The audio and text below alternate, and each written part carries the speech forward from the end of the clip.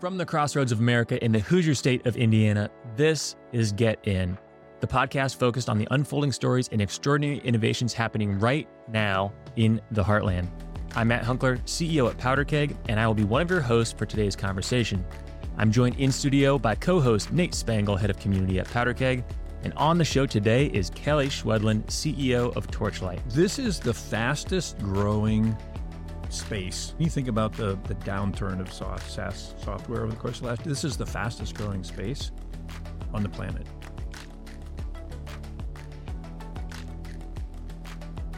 Kelly Schwedland is the CEO of Torchlight, a cutting-edge partner relationship management platform. Kelly is an expert when it comes to scaling startups, having worked on over 30 companies, 2 angel-backed companies, 3 companies with exits, and has grown another company to over $3 million in monthly recurring revenue. At Open Insights, Kelly helped build a relationship with Google Cloud that helped that startup go to market and scale very quickly. So today we are going to deep dive into cloud marketplaces, one of the fastest growing channels for software sales. We're going to cover topics like developing your marketplace strategy to grow faster with your company, getting help from companies like Google, AWS, Amazon, and Microsoft to reach more customers. And of course, using partner relationships to sell bigger deals more efficiently. Kelly, I'm really excited to talk about this. Welcome to the show. Thanks. Good to be here. Can you tell us a little bit about your experience and how you ended up going deep on cloud marketplaces with what you're currently doing at Torchlight? Yeah, so I won't say it was completely by accident, but it was a little bit unexpected in some ways, because at the point at which I was asked if I would be interested in taking over Torchlight, it was already a partner management software. Right? Mm-hmm. They'd already made the pivot into the space, into partner management. And as I came in and started looking at it, I'm like, this is really close to what we had been doing. And over the course of the last 6 months or so, what we realized is, no, actually, everything that we did over there, like that's applicable. Everything we did at the last company at Open Insights is really applicable in the marketplace, and there's no tools to do it. And so that began the process of adapting what we already had at Torchlight for the partnership management and adding to that in order to be capable of working with marketplaces. Tell me what that meant to you and the founder at Open Insights. How did that change the business, that partnership with Google? Yeah, it's interesting because an angel, so it won't surprise you, but Friend of the show for sure. Yeah, but he had that vision from the very beginning. Yeah. In fact, I think the way that he said it is that someday they're going to call us and say, "Hey, can you come help? Can you come work with us?" And so it literally happened that way. It was one of our clients, their sales rep, basically called up the guys there and said, "Hey, you guys are using an awful lot of compute things." Mm-hmm. And he says, "Did you leave something on or something running, like whatever?" And they're like, "No, we got this guy's over here." And that sort of was the first intro into the Google ecosystem. Nice. Despite the fact that we knew we wanted to go there, they started the process. And then after that, he's like, "Okay, you guys need to go over here and do all these other things to become partners," and so on and so forth. And so that's where we ended up then progressing down through the process of their partnership program. What did that mean to you while you were there? Once you're in the partnership program, what kinds of signs of growth did you start to see after that? Yeah, I think one of the things that was helpful is, and I don't want to be unrealistic about a relationship with them especially when you're a small company. We were what is called the trifecta, because we were a software Open Insights was a software that sits inside the platform. Mm-hmm. And as we look at that, means that it would raise their computes if they're running the Open Insight AI product inside of a company. And so that really set the stage for having conversations with them. It didn't help. It did help that it was a software that also improves marketing relevance. And so that also has now gotten them into having conversations with the other side of Google, which is Google advertising, because it means that people are willing to spend more on their Google ads if they're more effective. And so it was the perfect storm, if you will, Yep. in their case. Different people that we've now talked to have leveraged both the marketplace and the partnerships with these hyperscalers in order to do it, even though they may not have the same effect. When you say hyperscalers, can you define that for us non-marketplace experts? Yeah. This is a term that I think the industry analysts came up with. I'm not actually sure where it came from, but it really refers to the 3 big cloud marketplaces, Amazon, Google Cloud, and Microsoft's Azure platforms. and that those guys have the ability to basically scale infinitely. There's just no, and they do. So they allow you to hyperscale. And I think that's how the term came about. That makes sense. I would love to dive in because I know you've gone deep on this at Open Insights, Kelly, and now obviously with Torchlight, you're helping other companies take advantage of this opportunity. We were hoping you could give us a masterclass on cloud marketplaces and how to grow companies faster. Seems like maybe the startups of the future that are going to grow the fastest might be the ones that sort of take advantage of these opportunities. Yeah. And I think what we're seeing, and we've talked about this a little bit before, but in the world now that we have of AI and its ability to change the way that email works and the way that sending phone calls and everything else happens, we're being inundated. And so partnerships have become really a much more effective way to get connected to people. And there's a lot of different slices to that, but I'll stick to, for the moment, on how the marketplace and partnering with these hyperscalers actually does. Because for the most part, their customers, everybody who's a software company out there is a customer of one of these three, for the most part, right? Yep. Well, can we talk a little bit about the context of that? Just understanding cloud marketplaces in general. How did we get to this space where we have these three big cloud marketplaces? Yeah. So I think the easiest way to say that is that, and I'll use an example for AWS. And if you're using AWS and you say, okay, we want to have a search functionality inside of our product, right? You can go into the marketplace and you can download Elastic, let's say, and pull Elastic in, and then you buy it by the compute cycle, right? And so there's a number of companies over the years that have added their products into that. And there's some security software that have indicated that they will do $1 billion this year. Wow. In the marketplace, CrowdStrike in particular. Wow. And a few others that I'm aware of that are in that range right now, $1 billion worth of revenue through the marketplace. Wow. And so what transpired though is that it was not only about them, transacting through the marketplace, but what began to happen that's really changed the world is two things. One is that internally, these guys have decided that they're also going to help their SaaS companies. Anybody that's built on their platform, they're going to help them find buyers. And the marketplaces will allow you to use their commits. So the companies that are in their place can use their commits to buy their software. And so what happens is that it's like you've got these companies that say, we're going to spend $1 million this year. We don't know exactly how much money we're going to spend this year, but let's say it's going to be $1 million. And we say that because it buys down our compute numbers by half, let's say. Okay. Meaning like you're buying in bulk, so you get a discount. Exactly. Yep. Okay. But you've committed to spending $1 million this year either way. Yeah. And so you're working your way through the year, but at the end of the year, you've got all this extra budget. It's like having a prepaid debit card. If I don't use this by the end of the year, it's gone. I can take that and I can apply that to software that I'd like to have, right? And so now all of a sudden, as a SaaS company, I can leverage the fact that it's sitting there. And it's essentially what they've done. The second part of that is that they brought the cost of that down to the equivalent of a credit card processing fee. It's like 1.5% to 3%, depending on the size of the transaction. Okay. And so it's literally made it like AWS now will collect your money for you. That's great. They already have, and you're just dipping into it. Right. They'll collect the money and then they'll rescind it back to you, less their fee. And so the major players are Amazon, AWS, Google, and Microsoft Azure. What are the kind of key distinctions between those three? Really, it's more of the platform. If you think about it, each one of those has their own, I guess, the cloud platform itself that people decide to build on. Yep. At Open Insights, we ended up a little bit more on the Google side because we were dealing with retailers didn't necessarily want to deal with AWS. So it was a little bit of a piece there. And so that was that. Azure is its own beast, if you will. It's got its own sort of market ecosystem as well. And it's a little bit harder to crack into, but it's really valuable because they have a lot of people in that space that are using Azure.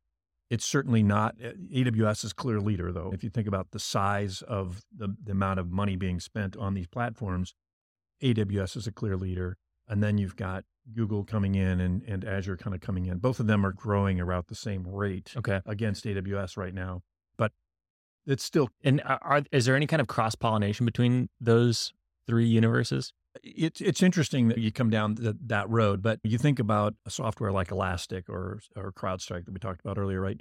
And these guys are somewhat agnostic. Yes, they're built on a platform, but they're agnostic in that they're selling in everybody's platform. And they're doing that because it's a nice software to add on. And the real opportunity in the long run is to slowly work your place into multiple marketplaces.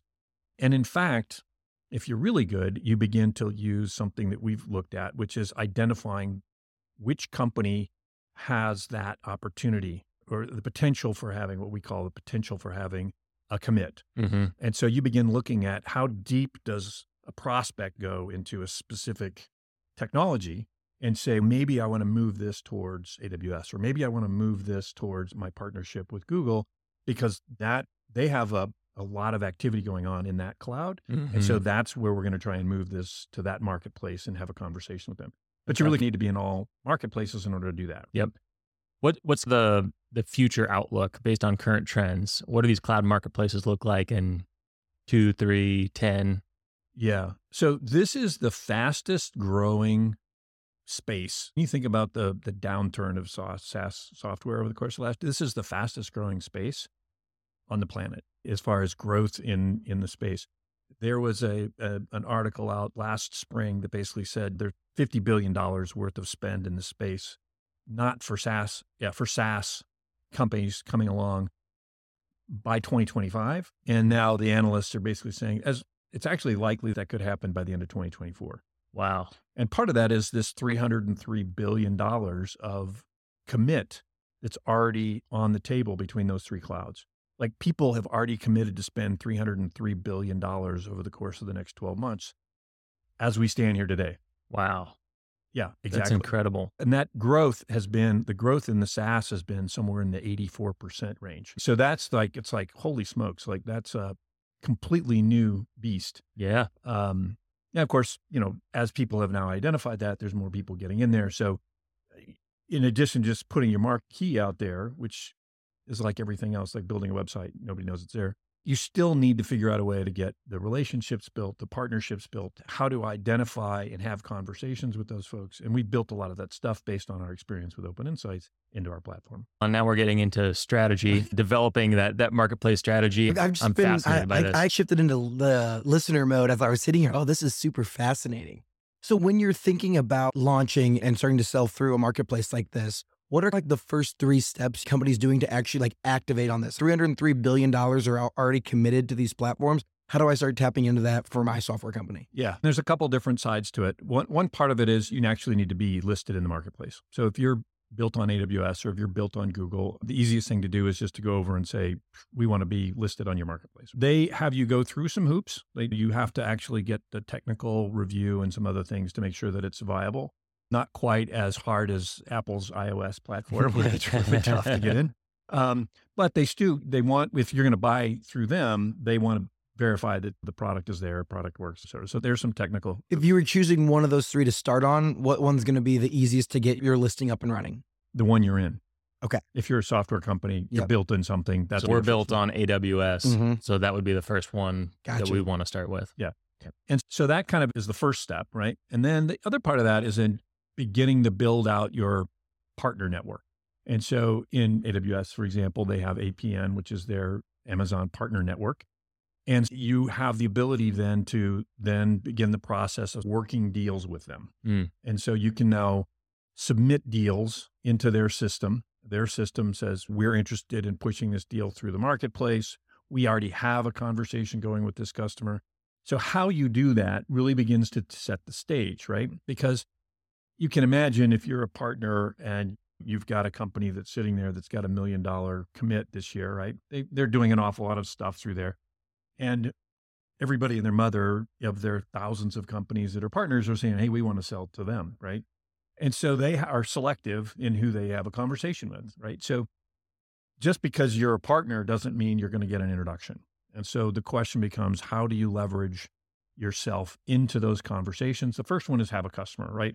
If you've got a prospect that you're working, oftentimes you'll find that the field sales rep for those clouds is interested in knowing more about the business side. Like their side of the business is they're really in the IT side, mm-hmm. But for them to grow their footprint, they need to understand more of the business problems. Yep. And so if you're having conversations with, say, the marketing department, or you're having conversations with their accounting department, whatever area it is that you're helping them work on, those high-level conversations are great opportunities to reach out to them because they want to understand those problems to help for them to grow their base, but also to be able to help, especially if you've already gotten through that SQL stage of things.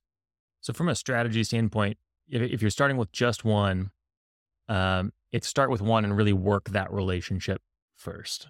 Make sure your rep understands Yes. your business, how you're helping your customers. Yes. And then from there, how do you get to the point where they're actually like helping you sell your product? Like you're listed now, you've gone through the process of listing in our case, AWS marketplace, which we're not currently, but could be. Yeah. Now, how do you like leverage that relationship and maybe even some of the cloud data to identify buyers? Yeah. So what we've identified is that at the outset, when you're sitting out here and you're looking at prospects, and we can use intent data as an ABM world that we've all have known about. You can use account-based marketing for those not indoctrinated. But you can use intent data to identify who's in market and Yep. in-market signals. And so then you go through the process of using that as the front end of your outbound. That then gets you into some phone calls and you end up with a conversation with a prospect. Now we take that and we go over into, okay, how do I leverage? This looks like it's a deal.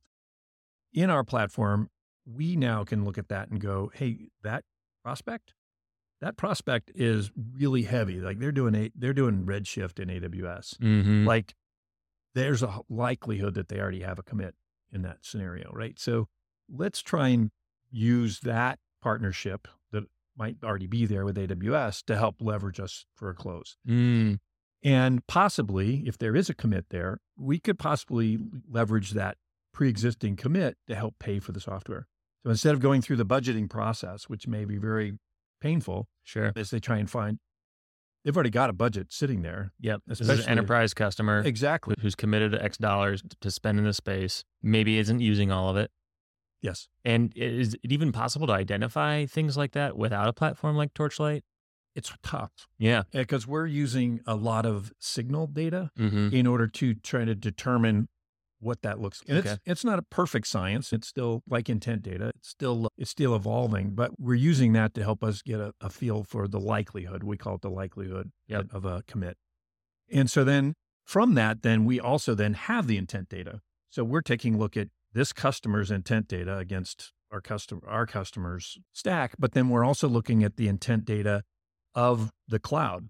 Mm. So now what it's telling us is we can now look across that and have a conversation with that rep. This is the part about building a relationship where we can say, hey, look, I know we've had this conversation with this client and this client, but these guys are actively looking at, say, Google right now.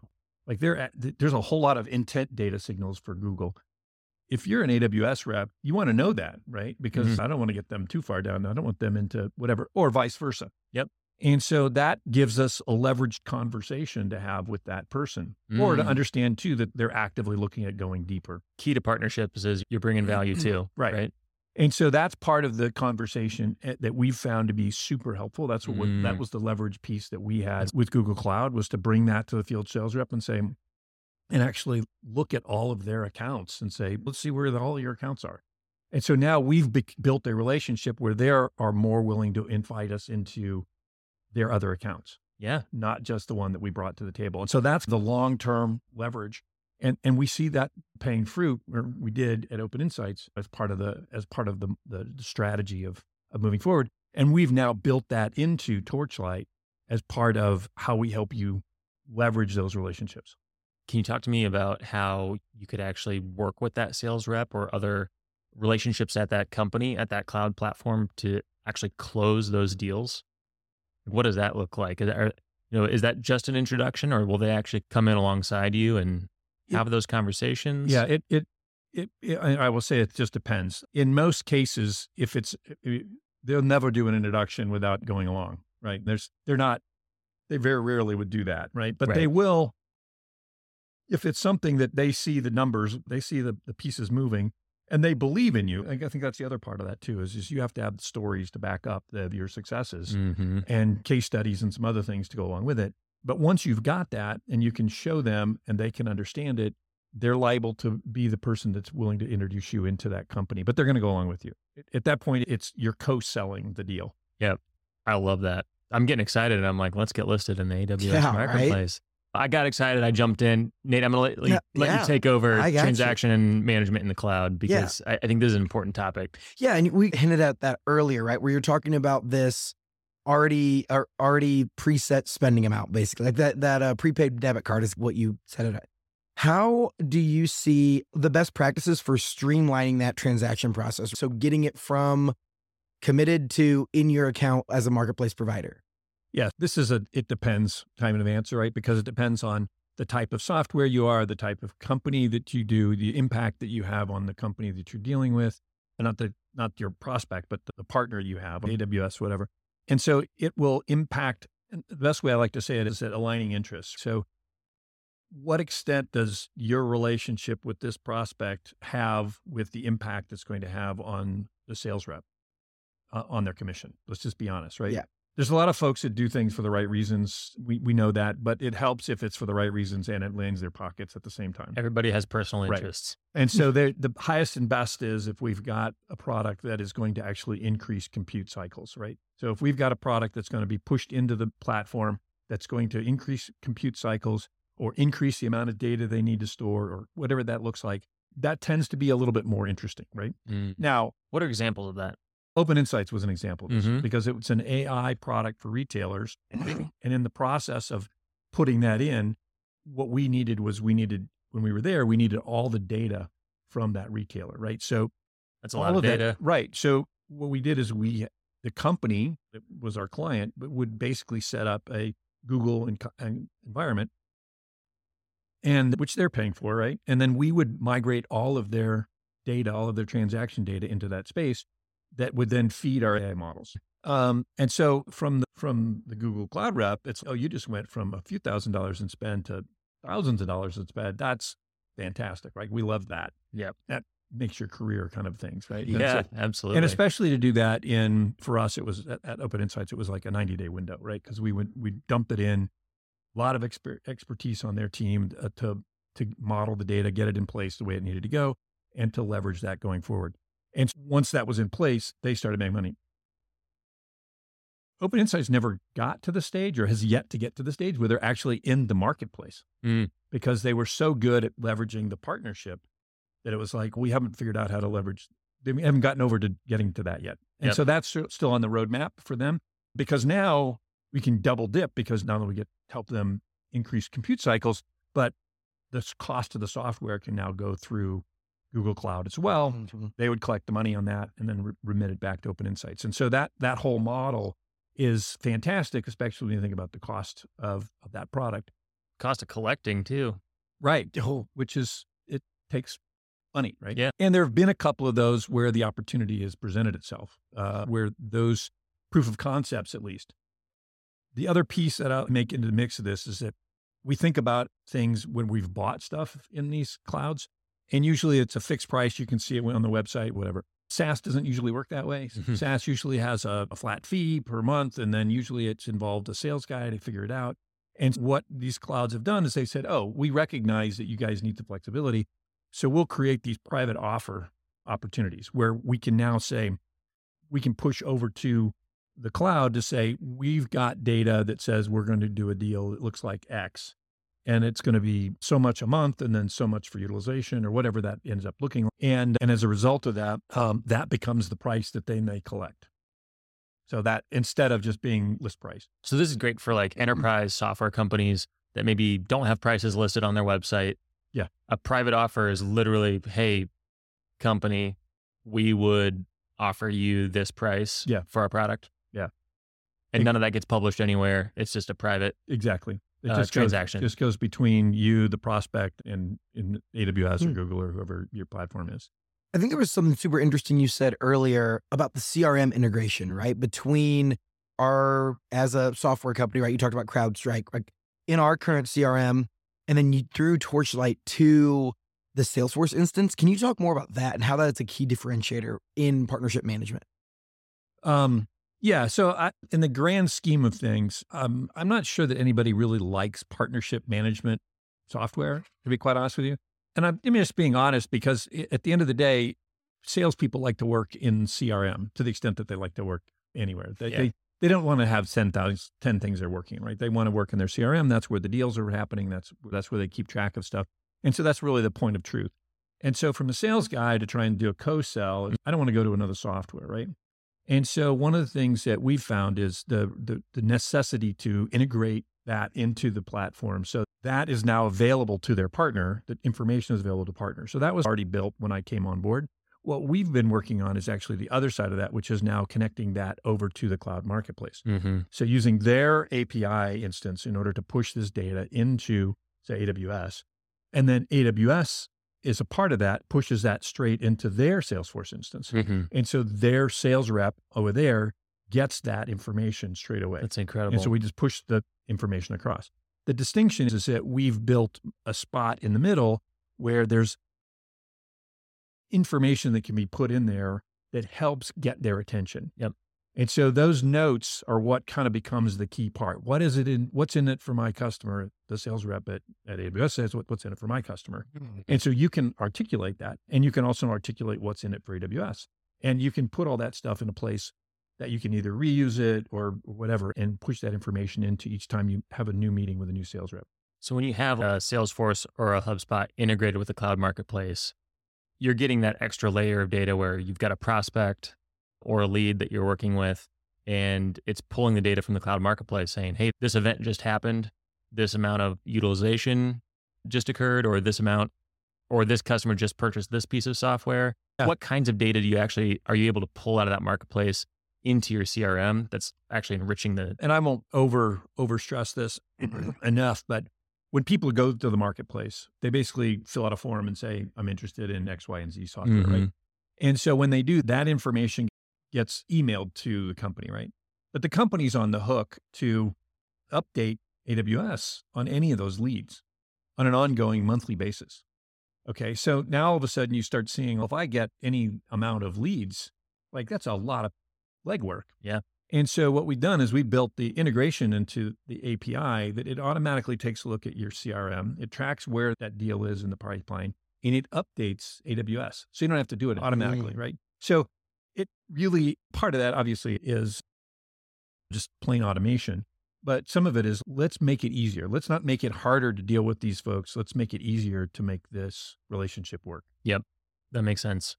Talk to me about services. How do services play into taking advantage of cloud marketplaces?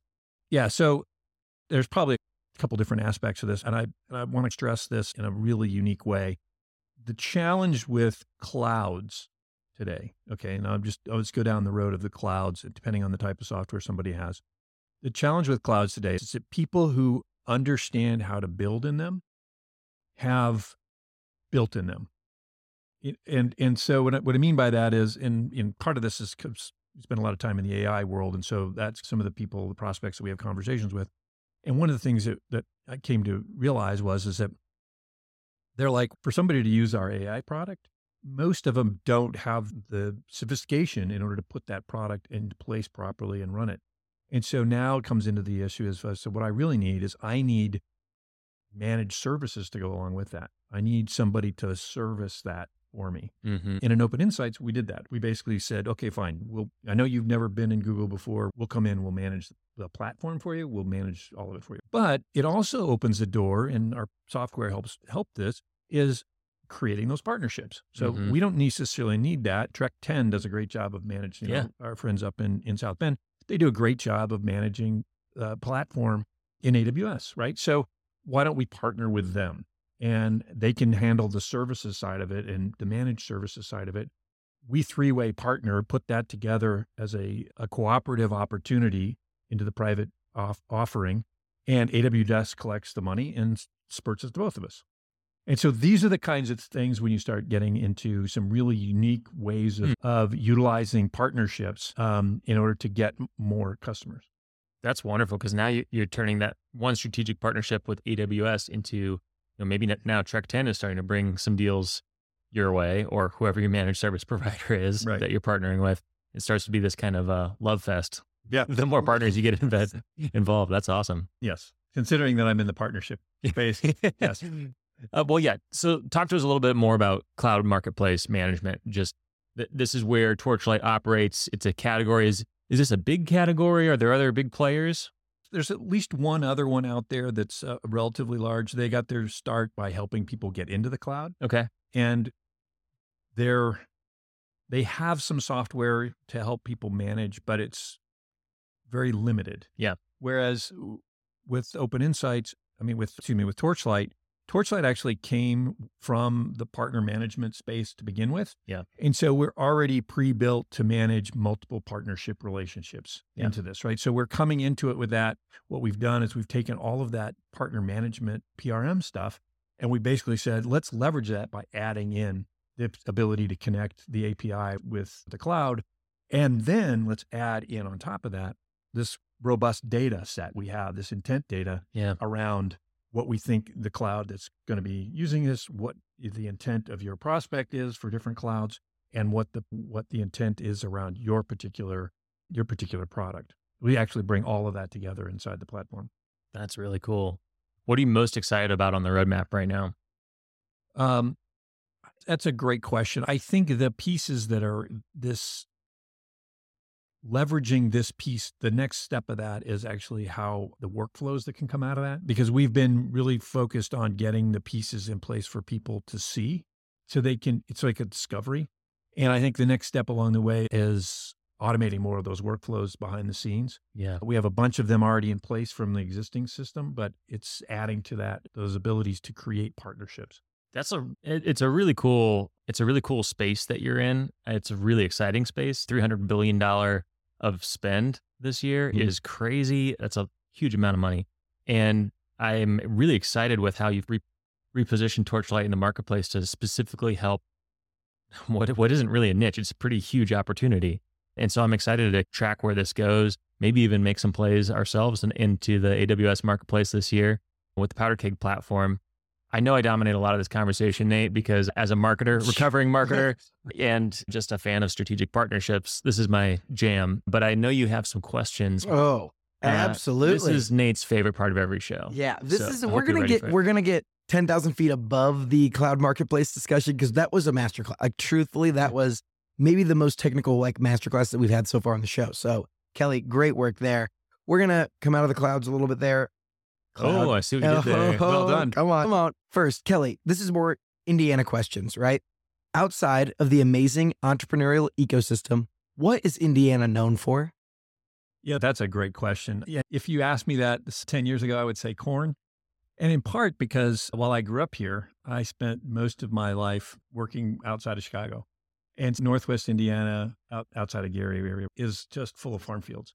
And so that's what we knew. We had fresh corn every year from all those farm stands. But of course, growing up here, I'm also very familiar about the Indianapolis 500. And having moved back here when I was at Elevate Ventures, one of the things that I came across was to say, I would not have guessed when I left here years ago, I would never have guessed the entrepreneurial ecosystem as it relates to software that has grown up in Indianapolis since I graduated high school. Like, I don't think there was anything like that. I mean, you had insurance companies and you had a telco. That was it, right? And that was, and so quite honestly, at the time, I was like, I couldn't wait to get out of here. And now it's like, I can't imagine why more people aren't moving here. That really, if you think about it, compared to Chicago, we were up there, it's like the price of housing down here is cheaper. We live in the city here. Even the taxes here are significantly lower than Chicago. It's just like all the way across the board. And we have really enjoyed it. We live in Broad Ripple area. Yeah. And so it's just a small town feel to it. And so it's all walkable for us. And so we've really enjoyed being back here. All right. On that note, what is a hidden gem in Indiana? Oof. That's a good question. I got to go with the Vogue. There's some other ones, Melody Inn and some other ones, but Vogue is one of those. It's pretty amazing music venue. Yeah. Live performance venue. We've had some big events there. And it's just amazing to see the quality of the acts that come through there. Living there, I see them all. We get the notices and we see them all the time on the marquees and everything else. And it's just amazing to see stuff continue. And it's good to see them continuing. I know it's changed ownership in the last 5 years and they've continued to grow their footprint. So it's cool. The Vogue's a great answer. And final question. Who is someone we need to keep on our radar? Someone who is doing big things. That's a great question. And the reason I say that is, man, in my time in the venture world, it's like there were so many that No wrong answers. First one that comes to mind. I'm forgetting his name too. So it's